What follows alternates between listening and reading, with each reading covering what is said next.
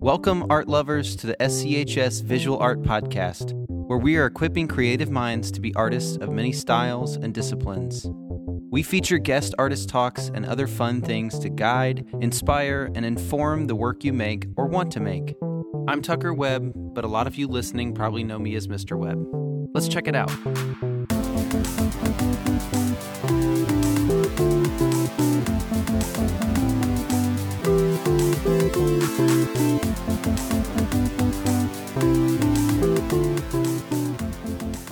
Hey, it's episode 13 of the SCHS Visual Art Podcast. Today we have Holly Chastain chatting about her work, her process, and art in general.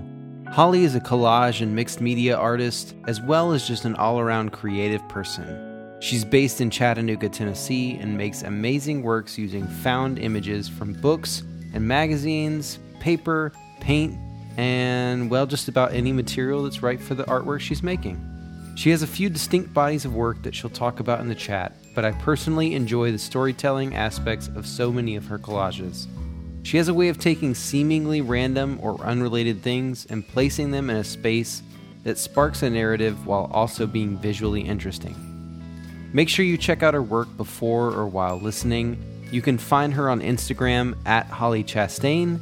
That's at HOLLIECHASTAIN, or online at hollychastain.com.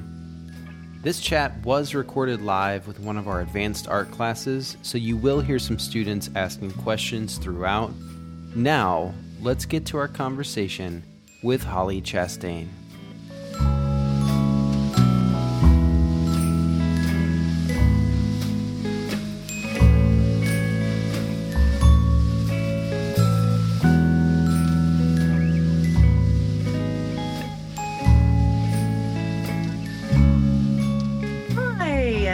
Guys. Great. We made it. We finally made it. Oh my gosh. No tornadoes or hurricanes happening yet. No, but I'm not in my studio. I have a studio at home. I'm out on the sun porch because we have a barking dog and a plumber coming to deal with the last thing that happened while we had to cancel. So I was like, you know what? I'm just going to remove myself and stay out here. It's fine. So we're here. I'm glad that we finally are able to chat. I know, me too. Good to have you here. Was that a Salt Ceramics mug? It is. Pick it up. Yeah, my favorite. Yeah. Shout out to Salt Ceramics Nashville. Yep, the best. Yeah. Well, hi, Holly. Welcome to Middle Tennessee. How is it there? It's actually pretty beautiful right now. No, it is here too. I'm so happy. All the snow and everything, and then it's like 2 days later we were in spring weather. So I'll take it. That's fine. I just want summer, so then we're good. Yeah. And you're in Chattanooga, correct? Yes.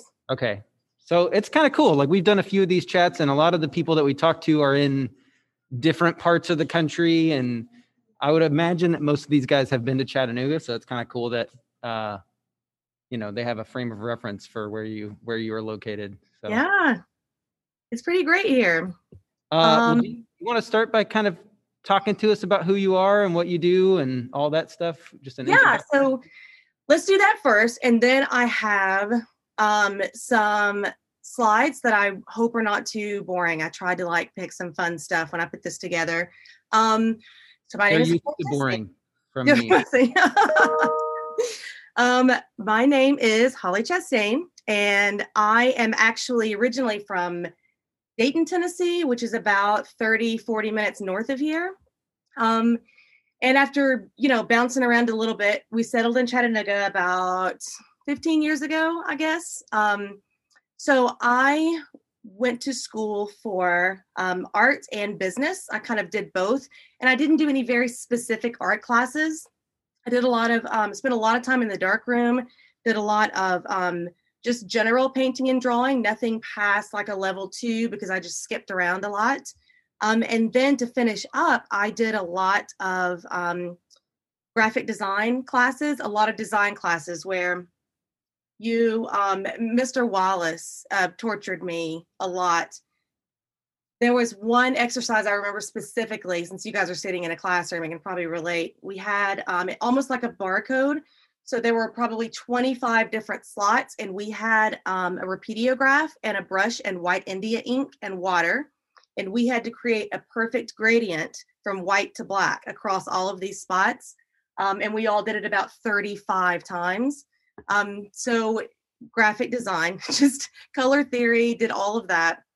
And then went into graphic design to start. So did a lot of marketing, a lot of graphic design, taught myself most of the Adobe software. And this was back in probably 2003 to 2005 in there.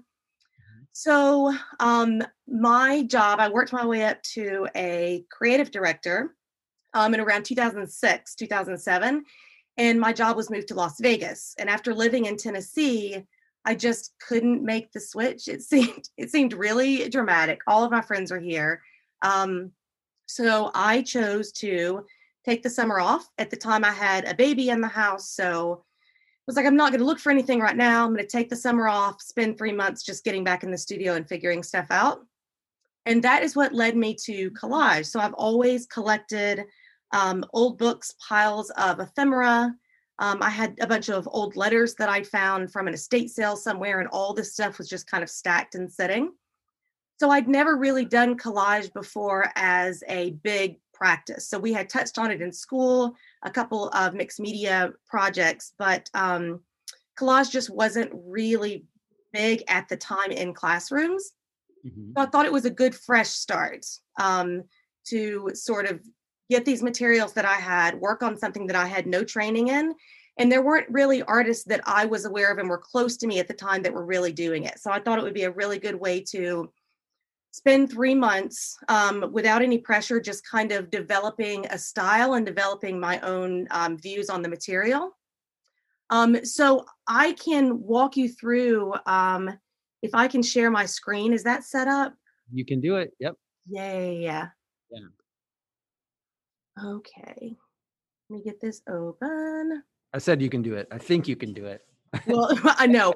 Sure I gave you permission, but I do workshops every weekend, and it's different every single time what you can and can't do, and it gets hung up. It's always amazing to me when we do this, and I don't we have audio and video for the first time. Like, it's usually there's a snag somewhere, and it's like, oh wow, I can hear you and see you without any problems. Weirdly, I got on this to test everything about 10 minutes ago, and the audio wasn't working, so I had to reboot it and back out. So we just missed that by 10 minutes. We've been there. Okay, can everybody see that? We can. You're on a kind of a bigger screen. Awesome. Perfect. So this is my big, amazing studio. There's a guy in town named John Stone who went to art school here in Chattanooga, and he's a friend of mine. He is currently running a kind of a house flipping sort of thing in town, and bought this giant old church. And so the top 2 floors, we have gone in, all of his friends who love him so much, and put in studios into all of these spaces. That's so they're putting electrical in right now. So I don't have access to my beautiful space. I'm in the house. But this is kind of a view from that space there. And those pictures on the walls, I'll show you a little bit later in the slides. I started doing some really large paper weaving. And my printer here in town would print out just giant, you can see my T-square there, that's 24 inches, printed out just some really big pieces for me to play around with. So there are a couple different ways that I work. One is paper as straight medium, meaning instead of using paint or any other mark making tool, I use paper that's almost fitted together like a quilt. It's almost like building a quilt. And here is one of the earlier pieces that I did. So this is a combination of paper. All of the scribbles, except for the florals on their arms, all of the scribbles were taken from the insides of textbooks from like the 1920s and 30s. So all of the scribbles, the figuring out math problems, that's all kind of part of the paper that was already there. It's one of the reasons why I like using older paper and found and reclaimed paper, because it has all of these textures and personality kind of built into the materials, and then you can choose to work around and play off that, or cut that part out. So it kind of helps you already start thinking about the feeling of a piece as it comes together. And the rocks are all made from book covers. So if you find older books in antique stores, junk shops, from around this time, and even now, if you have a hardcover book, it's covered with that canvas piece that can peel off the cardboard. So in these really old books, they have that canvas on the top, but it's been beat up and marked on for 80 years. So you get all this good texture. And then this is gouache. So I use an acrylic gouache because it's got that nice matte, really pigmented feeling, but it doesn't reactivate with water. So I can do a wet medium over the top and it won't pull that color off. Yeah. These are a couple other pieces with the paper as medium. And what gets really fun and challenging and frustrating is, so none of these, like we have the tones within the light and the tones within the dark. So I do not alter on these pieces. Sometimes I do. On this piece specifically, I did not alter the paper to lighten or darken it. So this is 2 pieces of paper that were dug for and found to be almost the same tone, and just that difference in the lightness and darkness. So this is actually this piece right through here that forms the curve. This is a seam between 2 different pieces of paper. So just a lot of like piecing together and fiddling. If you guys are into like really like fiddly stuff, this is a really good process for that. You're very familiar with an X-Acto blade, I assume. Oh yeah. so on so that, much. on that last one, I love the shirt, the face on the shirt. I don't know. Yeah, so I find a lot of book covers. I think that this was actually a Sherlock Holmes, the front of a Sherlock Holmes book, and on the piece before too. I think that was a Hardy Boys mystery. So if I can, I like to use those old graphics and kind of incorporate them because they're just so much fun. Yeah. So in this piece, this is a very large piece. Well, large for my work. So working with paper, you're limited just a little bit. So I believe this one was probably 24 by 12, somewhere in there. And this dollhouse was clipped out of the front of a book. So a child somewhere was at the front of an ABC's book. And I believe it was from the early 1900s. So it was just something that a child had doodled in that book. And I took it out and kind of made it the focus of a piece. And see this on the bottom of her pants, all of this wearing was there from the book cover that I used for that particular piece. So it's really fun to be able to add a lot of the textures and wear that you would normally do with paint, just using the materials that you have. Yeah. So this was taken a picture. It's called Exit 119. Between Chattanooga and Chapel Hill, Exit 119, there is an old mining and sawmill village that's abandoned. It's not super dangerous and they have people watching it, so we kind of viewed it from afar. But there are all of these little houses that were built through there that the people who worked in the sawmill would live in. And they were just all so fun. And I took a bunch of pictures, and when we were leaving, there was a little junk shop, and I stopped and got 2 or 3 books from there so I could make this piece from that area, and just built up all of the little strips were built up from different hues depending on how aged they were, like different hues in the books that I found. Locally sourced. This is actually an illustration that I did for, I don't even remember. It was years ago, maybe Smithsonian Magazine. It was about, the story was about moving from one home or one city or one place to another and what comes with you and the new things, what you bring with you and the new things that you develop and the blending of those 2 things. I included it in this because this was kind of the first time that I used vellum as a medium. And also we talk a lot about in my workshops and talks about sourcing and finding this material. This background, my husband's grandfather, they were years ago were replacing the cabinets in his kitchen and throwing the cabinets out the back door as they worked. And I went down there with an X-Acto blade and a scraper and pulled all of the cabinet liner out of the insides of the cabinets, because it's just, I don't know if you can see, but the background is just like a little bitty check pattern.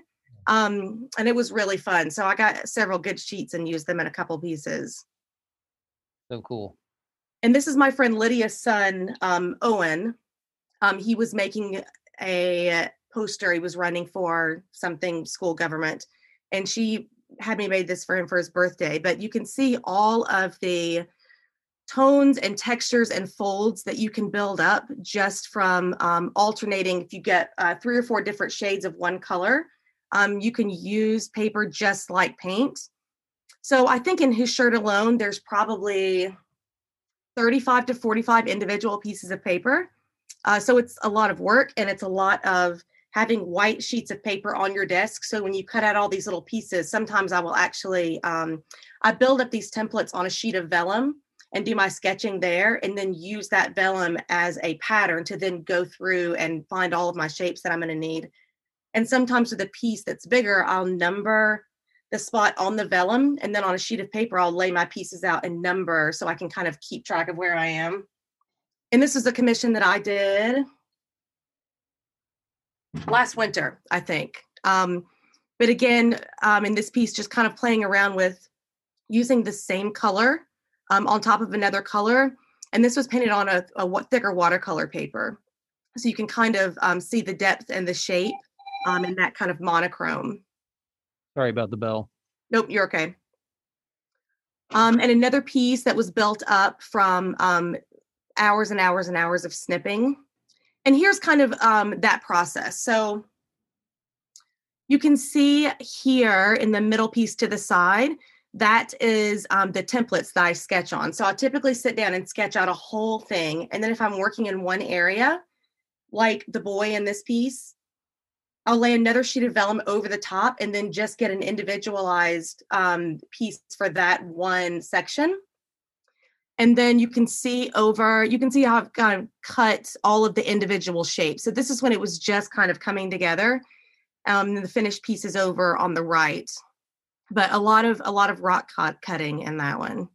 And here's that, you can see that process a little bit. This is currently on my studio wall. I've gotten a little further. This is a piece that has lived in my studio for 4 or 5 years. And if I want to work on something without any pressure, if I just need to warm up, I'll kind of fiddle with her a little bit at a time. She might get finished someday. I like having her around. So even if I do finish her, I'll probably have to keep her.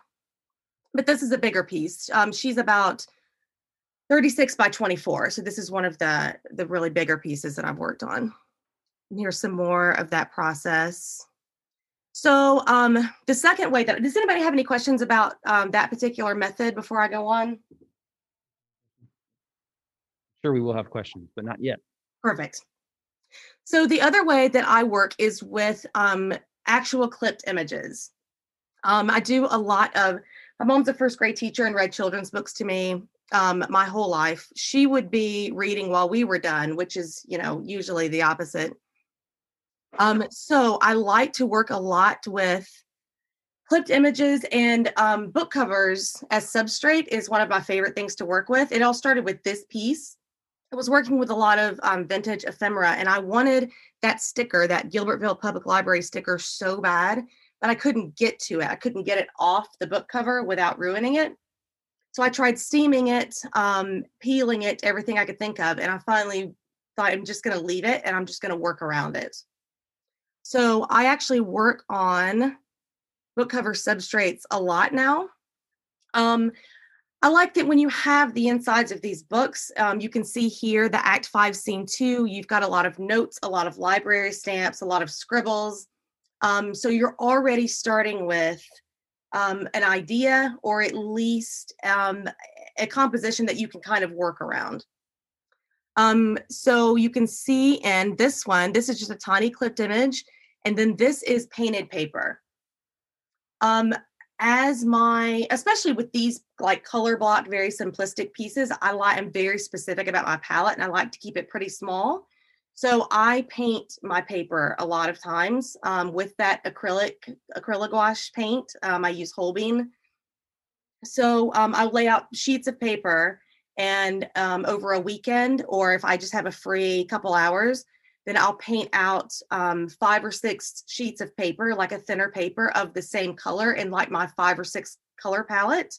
So I always have it kind of sitting around.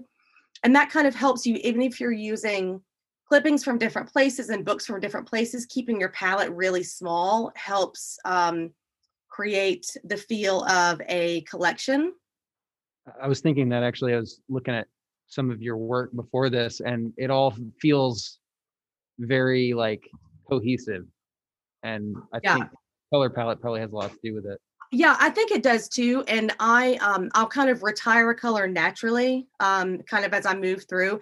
This mint green in this piece, I used a lot for years, and I've kind of gotten sick of the sight of it. So it's kind of working its way out. And I have like a really bright indigo blue that's kind of working its way in. So I think that my palette changes so slowly that you don't really see it happening over the course. But I do keep it small. So you can tell if you go on my Instagram page and scroll down through, you can see sections, chunks of my palette kind of changing a little bit. So there'll be about a year of the same, and then it'll kind of like slowly bleed into a couple new colors. And embroidery, like bringing in the stitching. So these were 2 different pieces made for a show in Nashville when the Arts Company was still alive and amazing. And when I look for clippings, I look for people in action. It's kind of my favorite thing to do because I know when we look at these clippings what they were originally doing, but sometimes I will kind of change what they were. So the woman on the left stitching the paper closed, I believe she was actually weaving a rug that was at her feet. And the 2 men on the right were trying to get a cow, a baby cow, something. It was like had a rodeo feel to it, through a fence. So clipping people in action away from the action and reassigning it is just one of my favorite things. It's kind of a like the cowboy that we saw before sliding down the pole. I think he had climbed a tree for some reason. But I do a lot of that. So this one is called Set Design.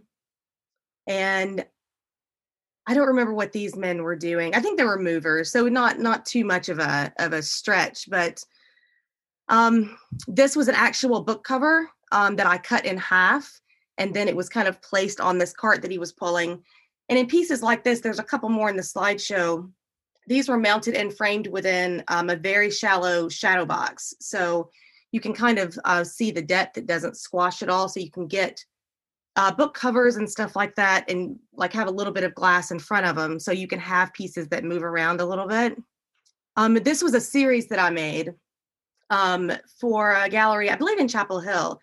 But I found a whole lot of owls and a whole lot of tiny houses and did a wall of about 20 pieces. They all had houses on their heads. And I arranged them in a way, almost like an installation, even though they were individually for sale, where all of the power lines met at the edge of the paper. So that was really fun, kind of tedious. Loved every second of it. I was just thinking about those power lines and how one wrong move would. Oh yeah. Yeah. And when I sent them over, they were like, "We can do the install," and I was like, "Trust me, you do not want to. I will come. I will come and do it." So this is another one of the pieces that was, when it was exhibited, it was in a 2-inch oak shadow box. So this is a book, an older book opened up, and then I tore the pages to kind of look like waves. And that sounds, when I say it, it just sounds like, oh, I just tore.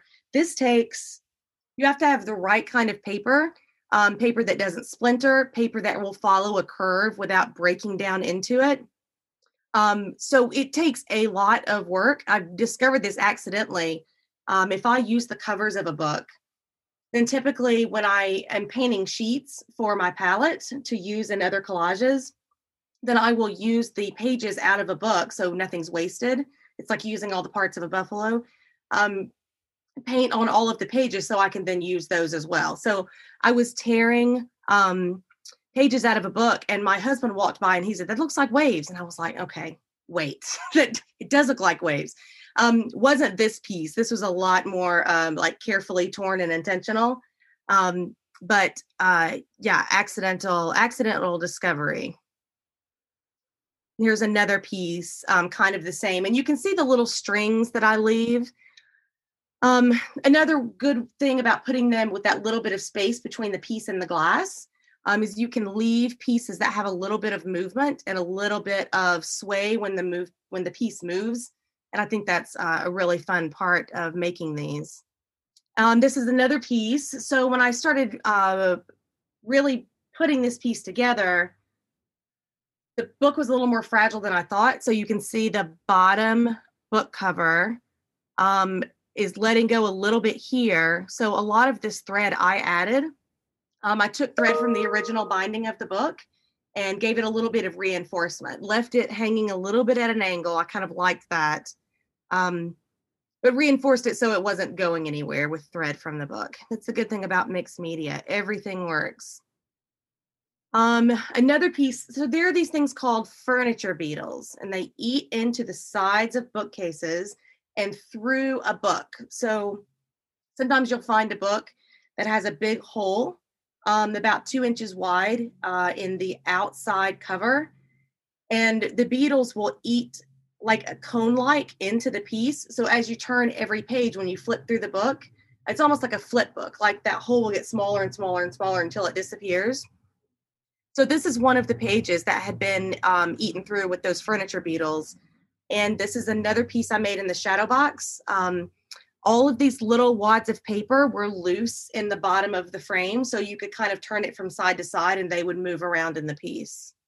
And this kind of gets into my paper weaving. So long story short, 3 winters ago, last year's a blur, I had worked on a group show with a couple other artists and had made about 30 to 50 of those really simple color block book cover substrate pieces for this show. And I got back into the studio and was just bored with myself and bored with my studio. So I took a couple of months off and then started weaving paper together. I'd done it a little bit as part of a piece a couple years before and just didn't, it's so fiddly, I just didn't really get into it. And I think it hit me just right in this particular time, and started weaving some paper together. So this is the very first piece that I made. And you can see this biggest block kind of right here in the middle where it's the solid paper and then a little bit of the text. That's the first block that I wove. And then I kind of started adding things on. So this half circle was a moon on the title page of a book. Here's another piece with the embroidery added. So this boy and this boy is from the same book. It's the same boy. So I wove this different canvas, this navy canvas into the top, and then flipped this version of the boy upside down and kind of wove him into the side. Another thing that I make sound pretty easy, but I give 4-hour workshops just on like getting into this process. It's a lot of kind of making marks and staring at things more than actual weaving, like trying to turn things and cut your slits in a way that you can kind of pull things in. If you like tedious work and getting lost in a project, I have friends that knit and crochet, and I've never been able to really get into that, but I think this is probably the same thing. Here's another piece with a half circle. This was actually a painted half circle that was then cut apart and woven in. So this is, I added this to the end of an art talk that I did probably 6 or 7 months ago, because every time I had something at the time, everybody was like, what have you been doing during the pandemic? Mm-hmm. And I feel like what happened was when everything shut down in April, if you were a working artist, some people just really leaned into it and went crazy and were making all these beautiful things. And they were like, this is a time to do these things and get into these big projects. But I think that some of us kind of completely shut down mentally. So it was this really interesting thing to be someone who just needed to take a couple months to exist in like a new spot. In contrast with being on social media and seeing all of these artists that were putting out like their best work ever. So I did a talk about like being gentle with yourself, not being too hard on yourself. And I think that kind of umbrella is over a lot of things right now. But when I got back into the studio, this is usually what my studio desk looks like. So I have a lot of solid colors that are kind of clipped and like, so you can see that this was probably a face, the edge of this, it looks like a profile. All of my little scraps, I keep those in a stack. And then I have a pile of clipped images that I'm usually in the process of working with at the time. So I went to my desk and gave myself a challenge. This was back in probably July or August. And I decided to just work with what was on my desk. So not bringing in anything else, just all of the mess on my desk. And I made a series kind of based on that. Another part of the rule was I did not alter any of my shapes. So all of these shapes were as I found them, just turned. So there was no clipping, no resizing. If something fit together perfectly, it's because it just happened to fit together perfectly after digging around for 2 hours. So there's another piece in that series. And I had a lot of little strips laying around from another project. So I got all those out. So when you talk about finding things and it being super satisfying, the curve of this yellow piece and the curve of this kind of liver colored piece just happened to be the exact same curve. And, when it's July and you've been inside for 6 months and you have little small victories, that was really fun. Yeah. It's amazing the story that these can kind of tell just from being scraps of paper. Yeah. And it almost seems like something that you would get assigned in college, right? Because it's just such a great exercise in color and balance and composition. And I think that I just kind of needed that to be able to sit down and order things, Mm-hmm. Oh, and that ladder, I did paint that. So that was a little bit of a cheat. I felt like you needed it though. We won't tell anybody. Okay. And I think, so one more slide. So this was a commission piece. It's part of my pandemic work. Harvard Magazine got a bunch of their writers and matched them with a bunch of artists that had worked with them before. And they gave us a story and we made a piece for the story and then sent it back to them. So we did not really, the writer, they're grinding a stump next door. Is that loud? The writer didn't see the piece until it was published. So it's kind of a really fun thing to do. But the story was about a girl in New York during the worst of it who walked to her grandmother's house to get a bundt pan because she was making, was it Chrissy Teigen that had the banana bread recipe and everybody lost their minds for a couple months. But it was about moving through the city and moving from point A to point B and passing people on the street. And it was almost like they were in another dimension. It was all talking about being lonelier when you saw other people. She said it made her feel lonelier than not seeing anybody at all because you could not have a connection with that person. So I used the same shape in the same girl and moved her kind of through the pages of the book to kind of represent time and space. And then the clipping at the bottom is actually my great grandmother's banana bread recipe that I dug out. I drove to my mom's house and dug through her basement for an hour because I knew it would be perfect. And then used an old straight pen to tag it to the inside of the book. That's amazing. So yeah, it was a really fun project. I kind of needed it at the time. It was really great. Okay, I'm going to leave the share on for just a minute, just in case anybody has any questions about a piece and we can go back to it. Perfect. Anybody have any questions? Yeah, we got a question. Okay. And I can repeat. Okay. What makes a collage piece like a collage piece? Because I saw you using like multiple different types of mediums, but also like 3D objects. A lot with like your very like recent ones. They look like they were like kids' toys. And like, how would you, in a sense, like, how would you categorize collage? I don't know how much of that you heard. Yeah, I think I got most of it. So I have just kind of always used the word collage, but if I send pieces to a gallery and they ask for a medium, I always put mixed media. I feel like collage has been historically strictly paper. So a lot of, I think that something that's probably strict collage is something like this piece, right? So working on paper, clipped paper, these pieces were not painted over here. It was like clippings from those colors showing up in individual places.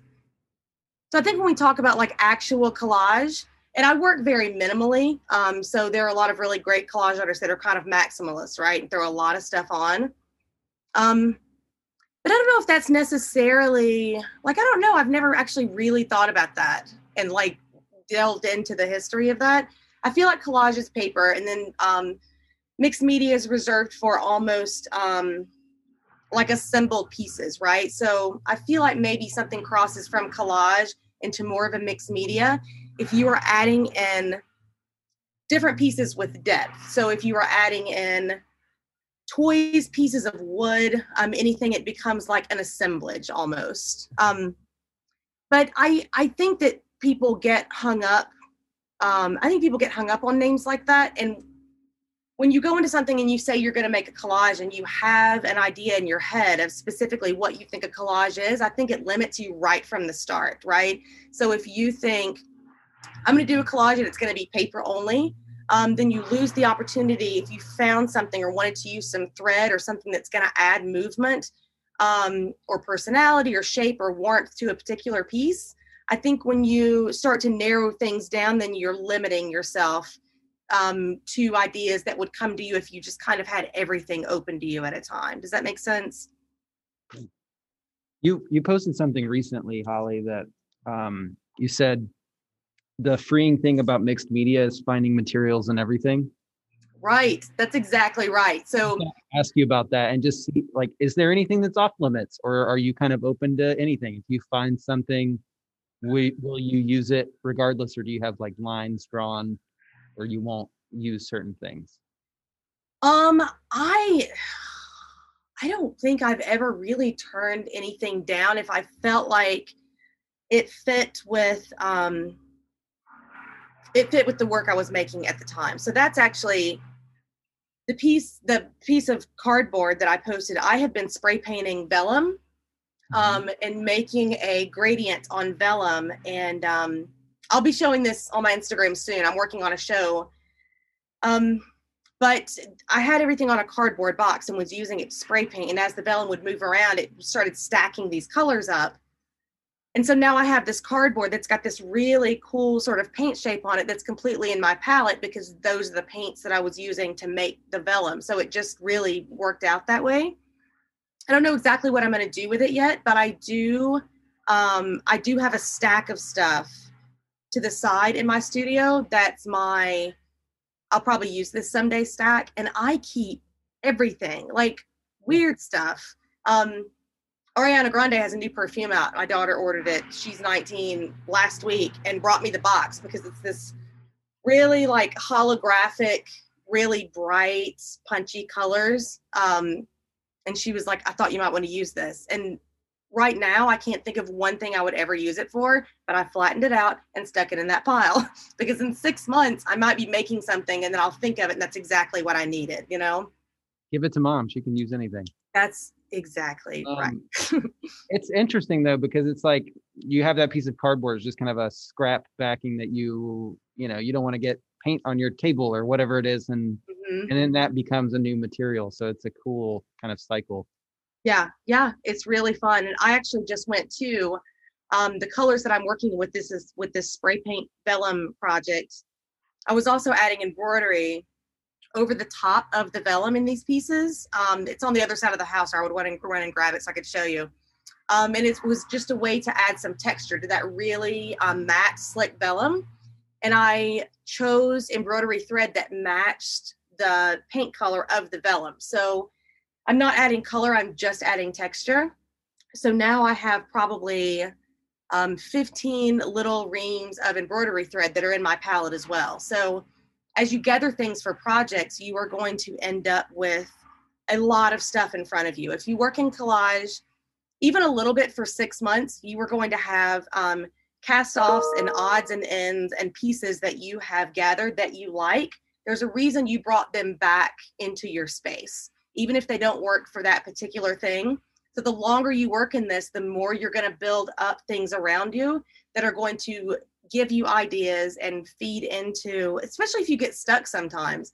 That cardboard will probably come in handy if I'm just really stuck one day and want to kind of play around and do something new. Then I'll bring out something like that I already know that I like and haven't really played around with yet. So it's a good like Kickstarter too. And that brings up another good question, which is, I know that you're constantly like cutting things out of books and pages and just kind of like accumulating a stack of things. Do you ever do the opposite where you're like making a piece and you're like, I really need a dog that's barking, and you like go just on a search, or is it always kind of using pieces that you already have? So I actually have a really good story about this. I have a piece that is let me see. Okay, hang on. Bear with me. Let me see if I can get to it. I think my Instagram feed is probably the closest shot. Okay, so this piece, to say it came to me in a dream is a little dramatic, but I was kind of in this kind of waking up phase and thought, I want to make a book cover and tip it a little bit and fill it full of something dark and tip off the end and have it leaking out. And I want a 70s style janitor, like in a jumpsuit and like a bucket and mop. So that's what I had in my head. So this is what happens when you go backwards. This piece was completely finished except for the figure. And I looked for 2 weeks on and off, a really long time for this particular janitor. I found a couple. It wasn't what I had in my head. It just wasn't quite right. I don't typically go online and print out clipped images or images to use because I don't have the right printer. The paper that takes ink the best is a little bit thicker. So if you cut images really small, you can kind of see that edge. And it just doesn't have the age that I want. I have hangups with it. So finally, in the last place that I was looking, I found this woman. And you can see she has a bucket. It's probably a little small. This is you can see it better on my Instagram feed. But she has a bucket and a rag, I think. And then I was able to go in and add some of the black gouache with a fingertip. So it looked like little marks along the bottom of her skirt and her shoes in the bottom of her bucket. So it just kind of really grounded her like in that spot. So first of all, I ended up liking her better than I would have if I'd found the actual janitor that I was looking for. But two, there's a reason why I start with clippings. So I go through all of my magazines probably about once a month and tear pages out. And then and put them in a stack. So I have a stack of things that I will probably like at some point. And then I also have a page of people. So it's things that are actually clipped out. So when I go to make a piece, I almost always go to that clipping pile first because working backwards is and like I said, I have done it. It's a lot harder that way, a lot harder. It's just the whole thing of, if you're looking for something that you've got in your head, you're never going to find specifically what you have thought of. So again, you're kind of limiting, like I might have looked over this woman 2 or 3 times, but I was looking for something specific, right? And so I kind of passed her by. So it's just another way to kind of leave yourself open a little bit when you're not looking for something specific, when you're digging through magazines. You're just finding things that speak to you that you think you might use at some point. Yeah. Love that. I have a bunch of other questions, but I don't want to monopolize the time. So I'm going to open it up real quick again. Okay. Anybody? Victor's got another question, so we're going to go with that. You said that before you got into collage, you'd become a creative director. And with most of my research, I always go look up on like YouTube about the job of a creative director, and it's usually like very, very broad. Could you, in a sense, like dive deeper about what like went along with the job title and what you found yourself doing? I missed the last couple sentences of what you said. Sorry. It says you had mentioned being a creative director, and that it seems like when you hear about creative directors, it's kind of this broad, vague thing. And he's wondering what your job kind of entailed as a creative director. So, if you let me stop this. Okay. I kind of stumbled into that job by wanting to learn as much as I could. So I had gone into working for this particular company as an associate graphic designer. So I think it was under like 2 people. And so what happens typically in a company, if you go into a company and they're like, do you want to try this? And you say yes every time, then you end up getting way too much work, more than you can handle all the time. Boundaries are important. And I was doing it though, because I wanted to learn and teach myself as much as I could. Kind of the way I went through college. It was just, I wasn't really working towards a specific degree. I was just taking classes. I took a lot of accounting classes so I could do my own taxes, just kind of gaining knowledge. So I went to my first couple jobs that way as well. Just if someone asked me if I wanted to help them with something and I said yes, that might give me experience in InDesign, working with someone who knew what they were doing, right? Without having to take another class. Like I was getting paid to learn all of these skills. So that was the fun part. And then you work your way up. A creative director is not fun if you are a creative person, because all of the creativity at that point happens around you, and you are just kind of a yes/no assignment person. There are projects that come straight to you, or you can take projects and not pass them on. But I was already a little bit unhappy in that position, because once you're there, everyone comes to you. And I teach workshops every weekend. I love like passing on knowledge. But at that point, I just really wanted to kind of keep learning from people. So I think that having that attitude, when I started in collage, it was just that whole, I got to learn something else. I'd never done collage before, and I had all these pieces. So I looked up adhesives and what works, and just experimented literally for a summer, for 3 months. I just kind of experimented with everything and learned online there weren't a lot of workshops back then online.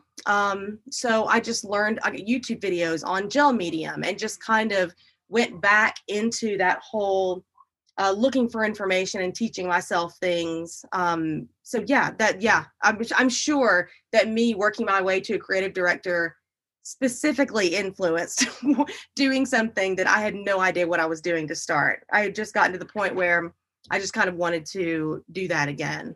So you've mentioned YouTube and learning from other people and all of those things. What other ways do you, because you went to school, you said kind of for art, kind of for business, that sort of thing. But you learn a lot when you're in school, but then you get out and you're kind of, right, you're not learning as much. But what sorts of things do you do regularly, would you say, to like continue to grow and learn that maybe would help them to grow and learn?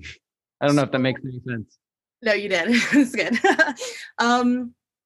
So online workshops right now, it's completely changed from a year ago. So I feel like before pandemic, if you took a workshop, then it was typically in a really specific like oil painting, right? And it was like $1,200 for like 6 hours. And it was just really expensive and kind of out of reach. Now, so I don't have any on the books right now, but I teach a collage crash course. That's a 2-hour course. It's $20. And just anybody can come, and I just throw information at people and do demonstrations for 2 hours. there is a woman named Lindsay Stripling. If you are into watercolor, she is in San Francisco, and she does really basic, cheap, fun workshops that are just great. And I think they're like $30 for 3 or 4 hours. I took that workshop and it was really fun. There are a lot of artists using Patreon now. So in the same way, a lot of artists using Twitch now, like there's a lot of ways where you can get lessons and cheap, fun, good information, because everybody's just kind of putting themselves out there right now. I actually learn a lot from teaching workshops, because I'll have people in my classes that when I teach my paper weaving class, I'll have people come into the class that work with fabric a lot. And they're like, I've never done this with paper, but I do it with fabric. And they will kind of offer back into the class ways that they do their particular thing. And then we can adapt and find ways to use use that knowledge to kind of alter what we're doing as well. So I think that just anytime a group of people come together that's creative and kind of makes something, even if it's just 2 or 3 people, I've got a couple friends in town, and we get together in the yards at picnic tables. And one of my friends is an oil painter and one's a photographer, and I bring all of my stuff, and we just put what we're working on the table and just kind of talk, and like everything gets kind of mixed up, and we bring materials nobody's used. So just experimenting, learning from other people. There's lots of ways to do that right now. But yeah, just being with other creative people is where I pick up most of my stuff right now. Do you have like inspirations that might surprise people? That like, are you inspired to make things from anything random? It's okay if not, or if nothing comes to mind. So, I love ghost, supernatural horror movie stuff. I think I probably love ghosts the most in the world for someone who doesn't really believe in them at all. So, we watch, my husband and I, he's actually an art major too, but we watch a lot of ghost stories and horror and the supernatural and weird old folk tales. I'm reading a book right now it was written in the early 1900s, but it's folk tales from like the Black Forest. And so it's just all of this awesome, some Russian, some German, like bringing in all of this things, especially Japanese folk stories too. I feel like we have our own. Attention, I'm sorry, we have an announcement real quick. Okay. Did you get that, Holly? Yep, I got that. Okay. Noted. Sorry about that. You're fine. We know all of our, in this country, folk tales, fairy tales. They've been told to us our whole lives. So it's just interesting to read just a short little folk tale from Japan that those kids have learned their whole lives and heard over and over again. And it hits different because it's not already in our head. So I get a lot of inspiration from normalized storytelling from other countries. I just think that that's a really good way to learn. I mean, there's a reason why even people who were, used to watching horror movies and grew up with that genre, why The Ring scared us all to death, because it's just the water ghosts and the Japanese, and it's visuals that we haven't seen our whole lives. It's kind of that same sort of feel, but it's without the scaring, just the fun. Yeah, that's awesome. Another question I had is, I know that you mentioned having like your work in galleries sometimes, and obviously I would imagine you're selling work there. You do the workshops, which is some sort of income that comes in.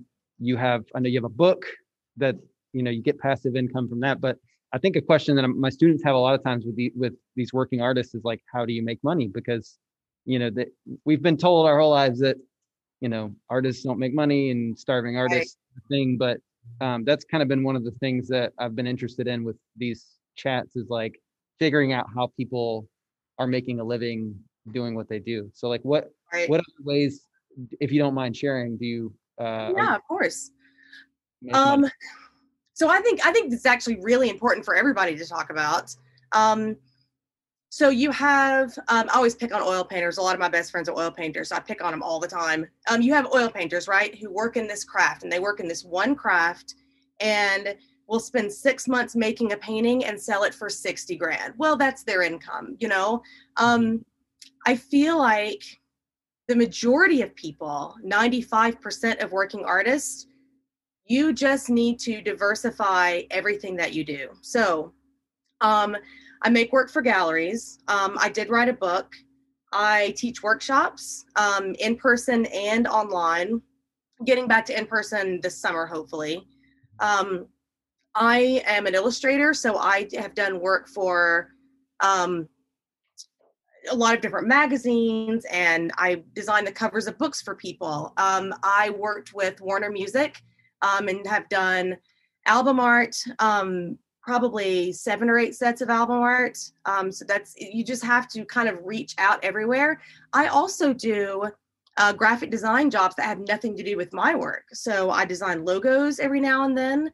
I worked back in the spring for 2 or 3 months for a company, just as they just needed a graphic designer for a couple months. So I also think that there's this stigma around, oh, well, you are a watercolor artist. Why are you designing logos? Or why are you going back and doing this thing? Or, you know, there's this stigma around that you have to do what you're doing full time. There's all this stuff on Instagram about quit your day job. And I get the whole 9 to 5 thing, but if you are working as an artist and also 3 days a week, you work for a plant nursery, or you do graphic design, or you work at a grocery store or a restaurant, I think that that is what helps you get the income to build up your art career, right? So if you have that income and you need that extra income to buy supplies and to give yourself time to experiment more, then you are building yourself up and putting those fingers out there to then eventually be able to have enough avenue and enough space to do enough things within your craft. You diversified enough that you can then support yourself with your craft, you know? Yeah. So yeah, you're not, I mean, it's a lot different than sitting in a studio all day, making paintings and selling paintings. And I think that people think, especially people who graduate school with an art degree, think that you're going to do that. And that's just that's not feasible. It's not the way it works. You diversify and make money in like 10 different ways. Yeah. I think that for one thing, people like to compartmentalize. It's kind of human nature to just like want to put these things in nice, neat little boxes. And so when people do things that are outside of that box, it kind of throws people for a loop. And then I also think that there's like this weird feeling about like, I think sometimes that people think that if you're not the oil painter that's making a painting in 6 months and then selling it for 60 grand, that you're like a failure as an artist. Whereas like 99% of artists are doing exactly what you're talking about. They're doing multiple different things. And that doesn't, I think it's kind of cool that it's starting to become a thing where it's not looked at as like a failure, or it's just looked at as normal these days, or it seems like there's a shift happening in that. But well, I want to open it up one more time for student questions, and then I might have just a couple of quick questions if that's okay. That's fine. We had another question. As a senior who is planning on attending Chattanooga in the fall, what are some local like art resources I can look into using? Did you get that? I caught half of it. Could you tell me? She's a senior. This is Natalie. She's a senior. Oh, and fun. She's graduating, and she's planning on going to Chattanooga, University of Tennessee, Chattanooga. Yay. She was asking if there's any, do you know any secret art? She didn't say secret, but are there any, like, what was the word you used? Resources around the Chattanooga area that she should know about? So Matt Greenwell is head of the design department. So he's over in the department. He's a good friend of mine. I'll let him know you're coming.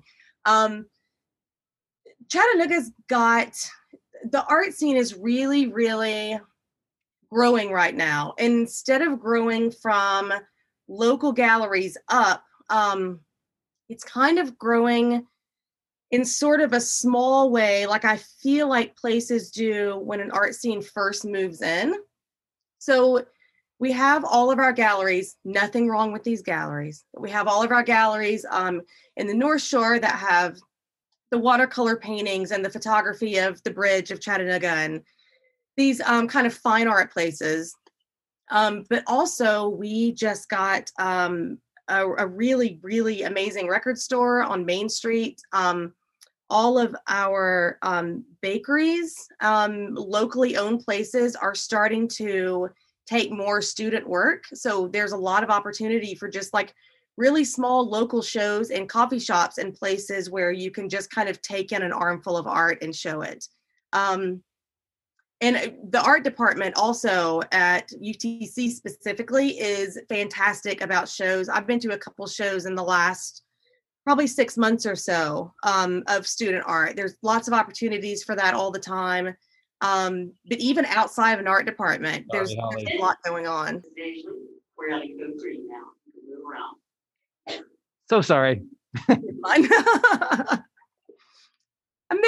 haven't heard that in such a long time. We can probably make it happen some more if you want. Yeah, my kids went to CSAS in Chattanooga, and it's the old Chattanooga High School building. It's an arts and sciences school, but they didn't have an intercom, so they never had that experience. So I haven't heard it in forever. I love it. It's fun. So there's a lot going on, and I would just go into or just contact me. My email address and everything is on my website, and I'll kind of send you a list of some things to check out.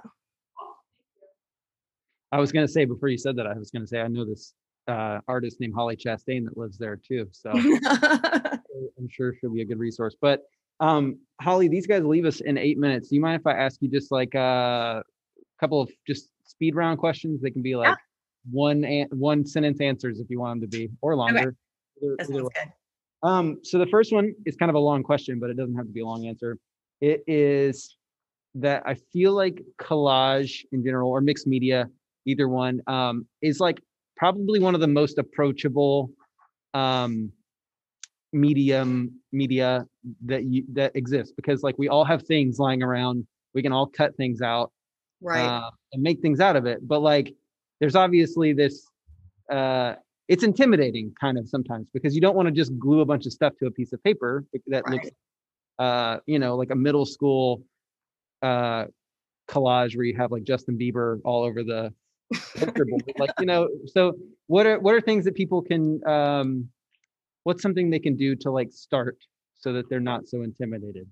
And I don't know if that makes any sense, or if there's. Oh yeah, it totally does. So that's one of the things about mixed media is that it's good that you have so many things open to you, but it's also bad, right? Because where do you start?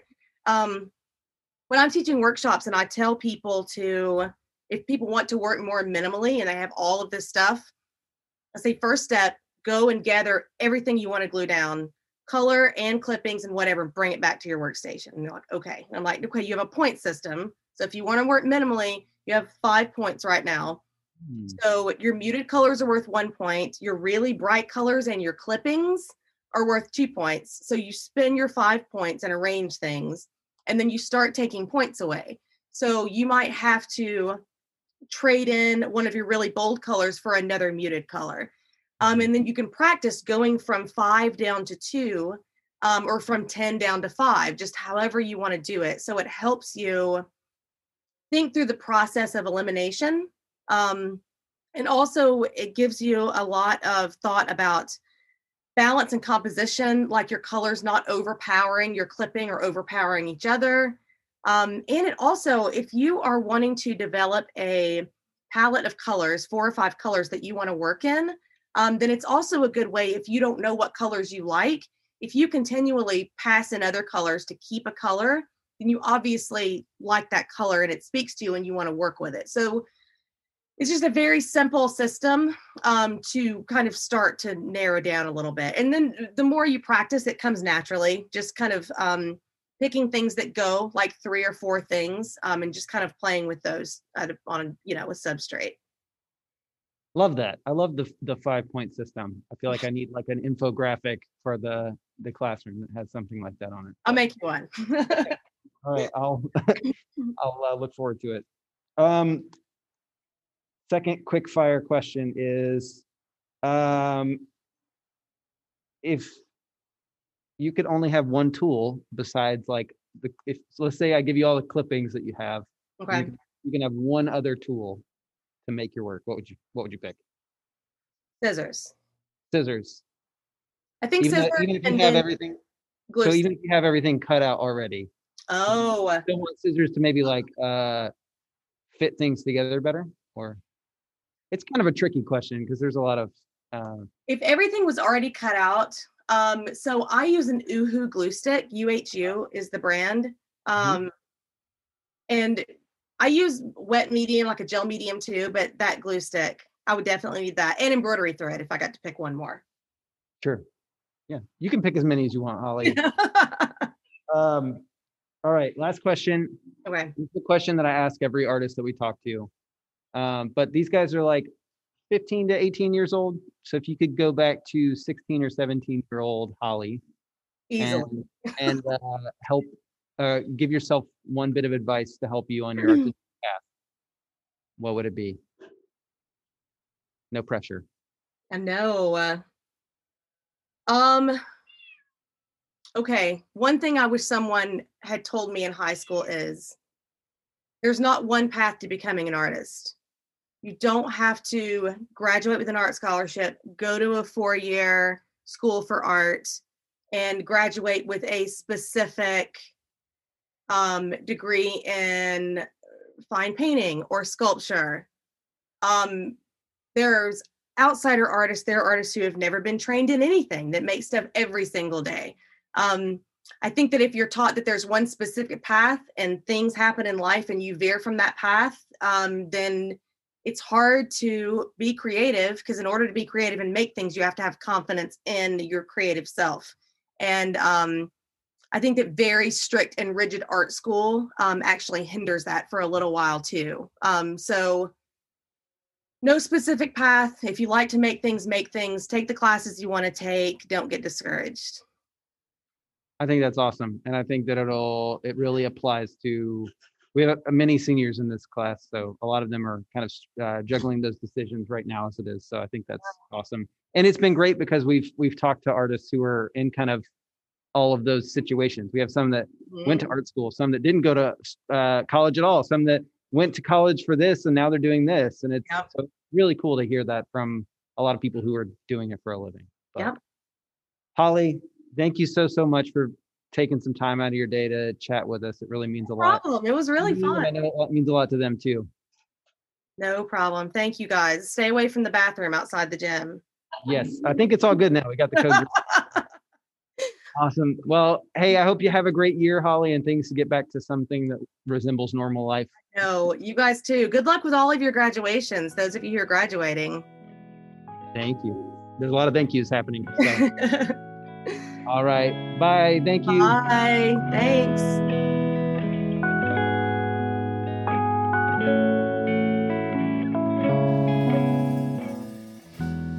Thank you so much to Holly for taking the time to talk to us. Collage and mixed media is something that I feel we forget about sometimes in our conversations about art. I thought it was enlightening and inspiring to hear what is possible to make with paper and scissors, and I hope you found it interesting too. Don't forget to check out her work. You can find it on Instagram at Holly Chastain or online at hollychastain.com. If you're interested in exploring more or diving deeper into all things collage, Holly also has a book called If You Can Cut, You Can Collage, From Paper Scraps to Works of Art. Check it out.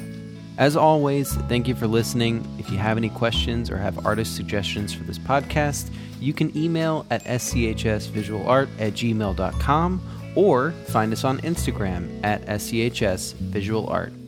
Until next time, keep creating.